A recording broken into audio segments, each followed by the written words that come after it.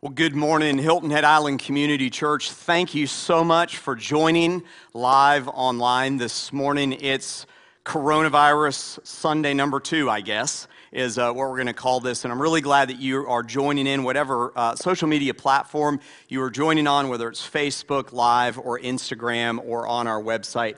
I'm really glad that you are here today, and I can't wait for that day when this room is filled again and we are all together. And I want you to know, as your pastor, that I am praying for you. I am praying with you. And we, as a staff, are praying for you. And we're praying for an end to this virus. Today, we are continuing in our series. In fact, we're bringing it to an end, as Justin mentioned before. We're bringing our series to an end. Losing My Religion, we're in week 8. Yep, it's week 8. And we're bringing it to an end today. And the song that we just sang, that song of declaration, of declaring the fact that we have been made free in Christ, is really where we are going to land today and how we're going to end this series. And we have been walking through in this series this contrast between what it means to be religious and what it means to have a relationship with Jesus Christ. And those two things couldn't be more different. They couldn't be more different. They are incredibly different. Religion is based on rules and rites, and it's based on righteousness, self-righteousness. It's based on doing good. It's on good works. It's based on ritual. And a relationship with Jesus is based on what we just sang about, and that is the fact that we can have an abundant life in Christ, a genuine journey with Jesus because of what He did on the cross, not based on anything that we did or anyone else did. And today, we come to a conclusion on that. And we're going to be taking a look at this idea of freedom, You know, as a history guy, I love history, and as a history guy, a lot of what we learn about history and a lot about what we see on TV or maybe in the movies or even things that we read about aren't necessarily true. I love the picture that was painted years ago of the Declaration of Independence, where all of these men, 57 of the original signers of the Declaration of Independence, were painted in this very kind of sanitized, if you will, it's kind of a popular word today, room in the summer of Philadelphia. And they all looked nice, and they were all dressed to the nines, and they looked great. And I'm thinking, wait a minute, it was 1776. It was the summertime, and it was Philadelphia, and most of them lived hundreds of miles away. It didn't look like that at all. I'm sure it wasn't a air-conditioned, it probably wasn't even a lot of movement of air in that assembly hall that day for that convention, but they signed the Declaration of Independence, and a lot of experts believe that the way we viewed it was completely wrong anyway. They probably did it over a period of weeks and weeks and weeks because some of them couldn't get there together. My view of the Emancipation Proclamation is that on that day of January 1st, 1863, that when the people who had been in slavery in America were declared free, when that date rolled around, my view when I was young was all of a sudden, all of those who had been in slavery were free. But the reality is a lot different. It's a lot worse. Because over the course of the next 100 years, people didn't understand what true freedom was all about. It took 100 years. In fact, it took over 100 years for us to get really serious as a country about what it meant to have people be truly free. And it's amazing to think about the fact that it was 100 years later, more than 100 years later, that Martin Luther King Jr. had that speech that he gave that meant so much to America. And he said, "Free at last, free at last." And it was even a year after that the Civil Rights Act was passed, and we still deal with it today in many different forms. It's interesting how there were people over those 100 years that they may not have understood what was going on, but they kept pulling us as a country back to a place where slavery was something to be admired and valued. I don't understand how that can be, but it took 100 years for us to undo and unleash this idea of the fact that people were in slavery. And I got to be honest with you, from a spiritual standpoint, I think that happens so much in our lives. We may embrace spiritual freedom in Christ, but what happens is we may have people whispering in the background. They may be whispering in our ears, or they may be shouting to us that freedom doesn't really mean true freedom. And wherever you are today, whether you're a Christ follower or whether you've been kind of pulled into this live online experience and happened to stumble upon us today, or maybe someone invited you to be there in their kitchen, I don't know, with your pajamas on, having breakfast this morning, wherever you have come to this place, I want you to know that spiritual freedom in Christ means full freedom in Christ immediately and for good. Doesn't matter who's trying to tell you that there's something of good works, or there's something that rules, or something that the law plays in this whole idea of being a Christ follower. The truth of the matter is that once you have believed, once you put your faith in Christ, freedom is yours. It's not freedom at last, it's freedom in an instant. And so often we walk away from that freedom. It's this amazing story of the Apostle Paul, and we've been looking at the life of the Apostle Paul, kind of using his lens to take a look at this idea of relationship versus religion. We've been using his story. And there's a great story. It's recorded in the book of Acts, and so if you have your Bibles or if you're on YouVersion, you can turn to Acts chapter 16. We're going to fast forward to Philippians chapter 3 here in a few minutes, so you can go ahead and find that. But there's this interesting story that Luke writes. Luke wrote the book of Acts. It's really a continuation of his gospel message called Luke, and so he writes the story of the first church. And there's this interesting story on one of these missionary journeys that the Apostle Paul was on. And he's on this missionary journey, and he's in this area of Macedonia. It's kind of the area of modern-day Greece. And they're preaching the gospel, they're spreading the gospel. And in Acts chapter 16, it talks about actually how they were stopped in Asia from preaching the gospel for a period of time. We talked about that last week when we talked about having full access to God. But they press on, and they continue to spread the gospel into this new Gentile world. And they're doing that, and they come upon this little girl who's a slave girl. And she is she's possessed, and her owners like the fact that she's possessed by an evil spirit because she can tell fortunes. And people would flock to this little girl, and she would give them a picture of their future, and they would pay the owners money to do so. And so Paul encounters this little slave girl as he comes in to this place and almost dismissively says get away, these evil spirits need to leave you, and they heal this little girl. And the slave owners are really pretty ticked at Paul and Silas and Timothy, who was with them at the time, and they're a little irritated. They must have been people of some means, some power, because they had these men arrested. And we find them in jail. In fact, they were put in the stocks. They were put down in the furthest part of the jail. They weren't just put in the outer area of the jail. They were put in a place where they couldn't possibly get out. There was no possible way. The Bible says that their ankles were put in chains. And that night, there was a jailer who was supposed to be watching over them, and they were down deep, and there's no way they could have gotten out. But I want you to see what happens in Acts chapter 16 to these men who are serious about spreading the gospel. Look at Acts 16, verse 25 through 31. About midnight, Paul and Silas were praying and singing hymns to God, and the prisoners were listening to them. By the way, during this time when we are all at home and where we're quarantined, it's hard to give praise to God.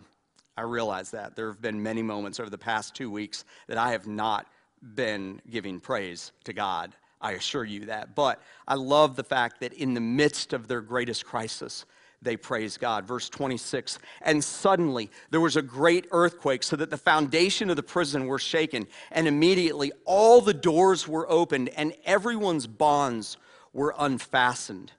When the jailer woke, I love the fact that the jailer's asleep in this story that Luke writes. When the jailer woke and saw that the prison doors were open, he drew his sword. And I love the first time you've ever read this story, you're thinking, okay, he's going to go after these prisoners.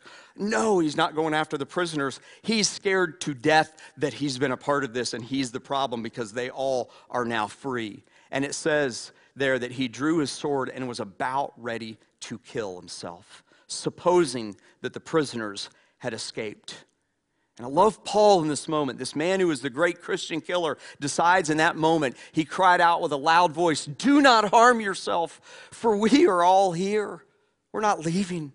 And the jailer called for lights and rushed in, and trembling with fear, he fell down before Paul and Silas. Then he brought them out and said, "Sirs, what must I do to be saved?" I love that this miracle that came from God, and we'll talk about the miracle in a moment, caused this jailer to ask the most important question that we as humans should ask, and that is, what must I do to be saved? And they said this in verse 29, in verse 31. Believe in the Lord Jesus, and you will be saved, you and all your household. I love this passage for a lot of reasons. I love the fact that the jailer was asleep. He was, not doing his job that he was supposed to be doing, kind of like one of those, you had one job to do, and in that moment you were asleep. He fell asleep at the wheel. And I love the fact that Paul and Silas are there in stocks. They're down in the deepest part of this jail cell, and there's no possible way that they could have gotten out. There's no way that a jailbreak could have happened. There's no way that they had anyone in their group of people who could have gotten them out. Listen, they needed a miracle. To get out of this jail cell, to be freed in this moment, because they healed a little slave girl, that's how they found themselves in prison, they needed a miracle. And church, I want you to hear just in the moment, it's not the whole point of this message, but I want you to hear today that we need a miracle right now, don't we? We need a miracle. And I want you to know that the God that allowed Paul and Silas to be freed and allowed this jailer to become a Christ follower, he's the same one that can provide a miracle right now in our present crisis. He's the same God that can provide a miracle and bring an end to this virus. And as we talked about last week, we as the people of God need to pray for that. We need to pray big, bold prayers that God would bring this to an end, that his will be done. But our request is that he bring it to an end. And so here are Paul and Silas, these men who are in those chains, and all of a sudden, because they needed a miracle and God performed a miracle, all of a sudden they see their freedom, and the jailer's the one that walks them out into their freedom. But I love the fact that because they were freed, he asked that most important question. And here's the point for you this morning. Please, don't want you to miss this. I don't want you to miss this. Today, you may be someone who keeps going back to this religiosity that you know, this kind of religious way of living, and trying to obey all the list of do's and don'ts that you were brought up with. Maybe you're trying to impress someone with how spiritual you are. Maybe you're trying to point out how much you know about the Bible versus someone else, and you are just stuck in this religious place. Or maybe you're someone who's been searching for a long time, and you've had something that has just absolutely overwhelmed your life, and you've gotten to the place where over and over and over again, you were about ready to decide to give your life to Christ. You were about ready to let go of everything that kept you in bondage, and you just kept saying no. I want you to know today that you can have freedom from that past. You can have freedom from that religion. You can have freedom from whatever it is that has you in bondage. And when we walk in our own freedom, that is something that gets other people excited about them walking in their freedom. You see, freedom for you may lead to freedom for those around you. It did for these young people who were preaching the gospel, who had been arrested, who had been thrown in jail, who were trying to do the right thing, and they found themselves slaves physically. But when they received their freedom, it meant freedom for someone else. Freedom for you may mean freedom for someone else spiritually. And I want you to know today that your freedom is not only about you. It's about showing the world who Jesus is and the freedom that they can have in him. Freedom for you may lead to freedom for those around you. They needed a miracle, and they received a miracle. The people of that day and age, they needed a miracle as well, because these new Jewish Christians, these people who had been Jews, who had followed the letter of the law, who now had Jesus come onto the scene, and he had undone everything. He had said that a relationship with God is not based on rules. It's not based on the law. It's not based on how good you are. It's based on faith alone. It's based on grace alone. You see, these people who had decided to follow Jesus always came up against people and groups of people that wanted to pull them back. And just a few weeks ago, we talked about how the Apostle Paul confronted one of his fellow workers, because this fellow worker began to kind of go back with these Judaizers, these people who were trying to bring rules into grace. They were trying to bring good works into grace. You see, the Christians of that day, the people who were Christ followers, they believed that salvation was found through faith in Jesus alone, that it was all based on grace. But they couldn't get past, some of these Judaizers couldn't get past this idea that there must be good works, that good works must play a part. And so there was always this pullback, and we see it once again in Philippians chapter 3, and I want you to catch this. This is so interesting. Paul's writing this letter, this word of encouragement to the church in Philippi, and he says this: "Finally, my brothers, rejoice in the Lord." He says, rejoice in the Lord. He says, to write the same things to you is no trouble to me, and it's safe for you. And then he says this, and I want you to pay attention to two words in this passage that I want to look at today that are really different than what we looked at a few weeks ago. He says this: look out for the dogs. Look out for the dogs. Look out for the evildoers. Look out for those who mutilate the flesh. He's talking about these Judaizers. He's talking about these people who were followers of Christ, but always inputted works, always inputted rules, always tried to insert rules and works and goodness into grace. He says, look out for the dogs. He says in verse 3, for we are the circumcision. That's a reference to what he just mentioned about mutilating the flesh, that they wanted them to go back to this thing. And we talked about that a few weeks ago, so I'm not going to go over that again. He says, for we are the circumcision who worship by the Spirit of God and glory in Christ Jesus and put no confidence in the flesh. Though I want you to capture what Paul does here. I love this in verses 4 through 6. He says, though I myself have reason for confidence in the flesh.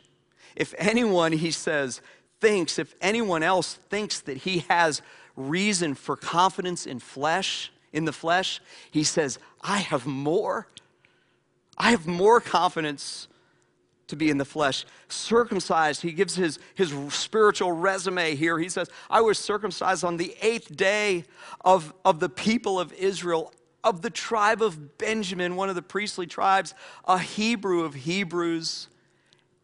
As to the law, he says a Pharisee, someone who knew the law inside and out. He says, as to zeal, a persecutor of the church. As to righteousness under the law, blameless. He said that he obeyed the law perfectly. He obeyed the law perfectly. He was blameless. But then look what he says in verse 7. He says, but whatever I gain, whatever gain I had, I counted as loss for the sake of Christ.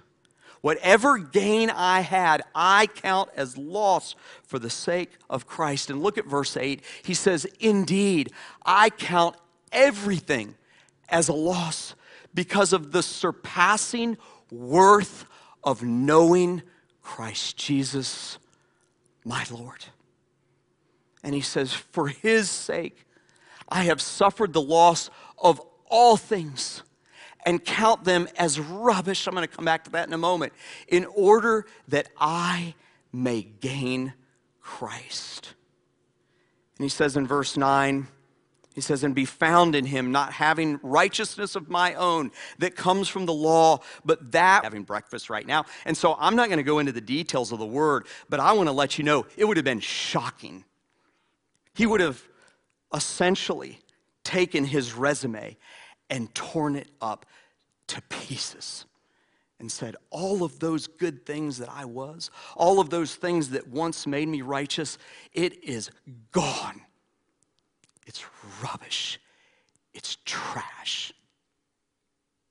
And so Paul says it is worthless. And Paul understood that we today needed to fight against those who would pull us back into a list of rules. How does this play out today? It played out in a very real, meaningful way back then. How does it play out? Well, I think it plays out internally in us, that we may have like a spiritual self-righteousness kind of internally, that we think we're better than someone else. We might have spiritual self-hatred, where we think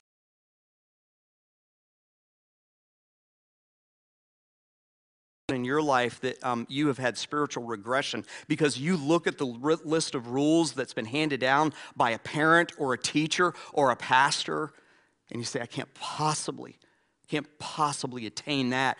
And so your idea of God is not the God of the grace of the gospel. And so maybe you've had spiritual regression where you've turned your back on God because of someone else, or maybe in your own life it has caused spiritual aimlessness. You're just kind of being tossed about in your spiritual life. And so I think this plays out sometimes internally in our lives, but it also plays itself out when in our interactions with each other. We have a spiritual self-righteousness where we think that we're better, or we think we know better, or we think we're smarter than someone else, and we make that known. Maybe not directly, but maybe indirectly, or maybe it's a spiritual arrogance based on how much knowledge we have. I read an article this past week that talked about the different damaging people in the life of a church, and it listed the most damaging person in a church as someone who is spiritually arrogant and intellectually arrogant. And that can be damaging in a church, and maybe it's spiritual oppression, where we use our goodness to oppress others. All I know is that what Paul wrote in that passage there in Philippians showed us that religious rituals and rules do nothing to make us right with God and only keep us in this place of being slaves to sin. Religious rituals and rules, and by the way, righteousness, do nothing to make us right with God and only keep us in slavery to sin. Real freedom is found in a relationship with Jesus Christ. Real freedom is found when we find our abundance in Christ. And what better time in our lives to find that right now, to embrace that right now, to maybe for some of you to get back to that right now, to embrace this idea that we are free at last, that we have been freed by what Jesus did on the cross. We're bringing this series to a close, and in our normal services right now, I would have a time of commitment that we would have right now, but I don't know about you. I don't think there's anything stopping us from doing that right where you are. And if you're driving down the road, I want you to be careful. Don't do this right now, all right? You can do this later. You can come back and watch the last few minutes of this message. But I'm going to ask our band and our worship team to come up here this morning, because a lot of you are watching at home. A lot of you are watching with a select few, hopefully, of your family members. Maybe you're at a viewing party on Facebook Live and you're watching. You guys are sharing ideas back and forth. But today what I want to do is I want us to have a time of commitment. Because if we've walked through this series and realized that Paul was doing something different, he was doing something unique with these Christ followers, these early Christians, and if we walk through this whole series and realize that Paul and these new messengers of the gospel message were trying to communicate this idea that it's all about a relationship with Jesus.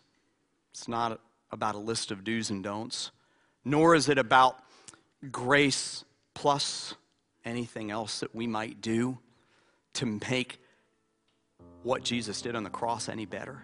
That what he did was everything that we need, and that we can walk in that, alive, free, with abundance. If we walk through this whole series and just let it come into our ears and let it maybe sink into our mind, but it doesn't penetrate our heart, we've done nothing. It's been a waste of time. And I don't like to waste time. Yours or mine. I want it to be meaningful to our hearts. And I would imagine that over the course of these last few weeks, there have been a few of you that something has gone on. Maybe a light's gone on in your heart. Maybe something new has happened in your life. Who knew that we would face this level of difficulty when we started this series? We had no clue. No clue. Maybe being cooped up in your house for all these weeks and days has caused you to really think about your life and your purpose and your worth. And maybe for some of you, you've realized that there's something that's holding you back, like the chains are off, but you're still down in the dungeon. You've gotten used to the light being off. You've gotten used to the shadows and the darkness. And you're just kind of living in that place. Or maybe for some of you, it's been some kind of oppression from your past. Someone in your life who maybe even today is still insinuating or implying that they're better than you spiritually, that they're more holy or righteous than you, that there's something that you're missing. By the way, I want to let you know, for those of you who are hurting spiritually because someone with spiritual pride or arrogance suggested that, I want to say, I'm sorry. I'm sorry. But maybe today your freedom is accepting healing from the one who can heal all of our wounds. And by the way, kill every disease. Maybe for some of you, it's letting go of something that you just keep coming back to you, that maybe it's good, but it's not consistent with the freedom that Jesus died to give you. Or maybe for some of you, it's stunted your spiritual growth so much that you haven't engaged with God's word in years. And you're afraid. Maybe it's fear. So today I've written a prayer. And it's a very short prayer. It's a declaration of sorts. But I haven't finished it because I want you to finish it. And if you're at home, if you're a declaration of sorts. But I haven't finished it because I want you to finish it. And if you're at home, if you're not driving, I want to encourage you to get your iPhone or iPad or whatever device you use, or maybe a piece of paper or a sticky note. And I want to encourage you to complete this prayer. And I'm going to give you a little bit of time to do that. Here's the way the prayer starts. It starts like this. God, in losing my religion and embracing a real relationship with you, help me to, I want you to fill in the blank.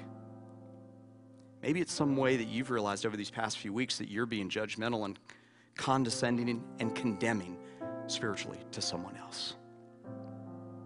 Maybe for you it's a hurt that you have that you need to give to him. Maybe it's a fear you have. But finish the prayer today. Finish that prayer. And I want to give you just a few seconds here this morning to think about that. You can even wait until we're done with this next worship song, but in a moment, just a few seconds, I want to pray for you. But I just want there to be a moment of kind of silence for you at home to just take a look at what it is that's holding you back from a vibrant, abundant relationship with him and give that thing to him. Would you do that over these next few moments?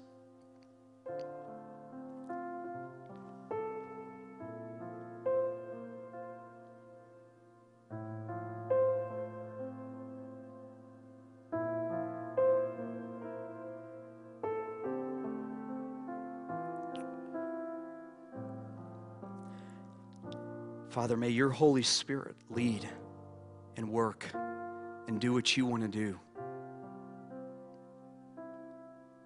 Father, you're using two invisible things to change the world right now: a terrible virus and the internet. And God, I pray that you would right now use these two things in our world to change people. Father, I pray for those who are far from you, that they would come back to you. God, I pray for those who have never embraced you. God, I pray that today would be the day that they accept you as their Savior. Father, I pray for those who have been in spiritual bondage to be freed. God, I pray for those whose chains came off years ago, but they've stayed down in the pit of the dungeon. God, help them to walk out into the light, out of the shadows, into the freedom that you died for. And God, I pray that you would help us to never go back again, ever. God, may we as your people, because of what you did on the cross, realize what a great God you are. How you are the one that makes a way when there seems like there's no other way.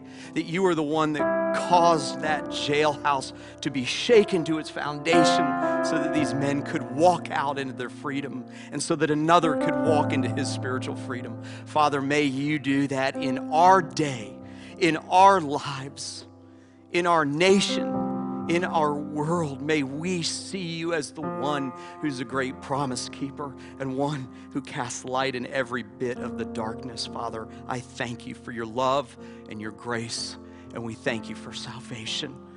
And we give you all the glory for that. In Jesus' name, I pray. Amen.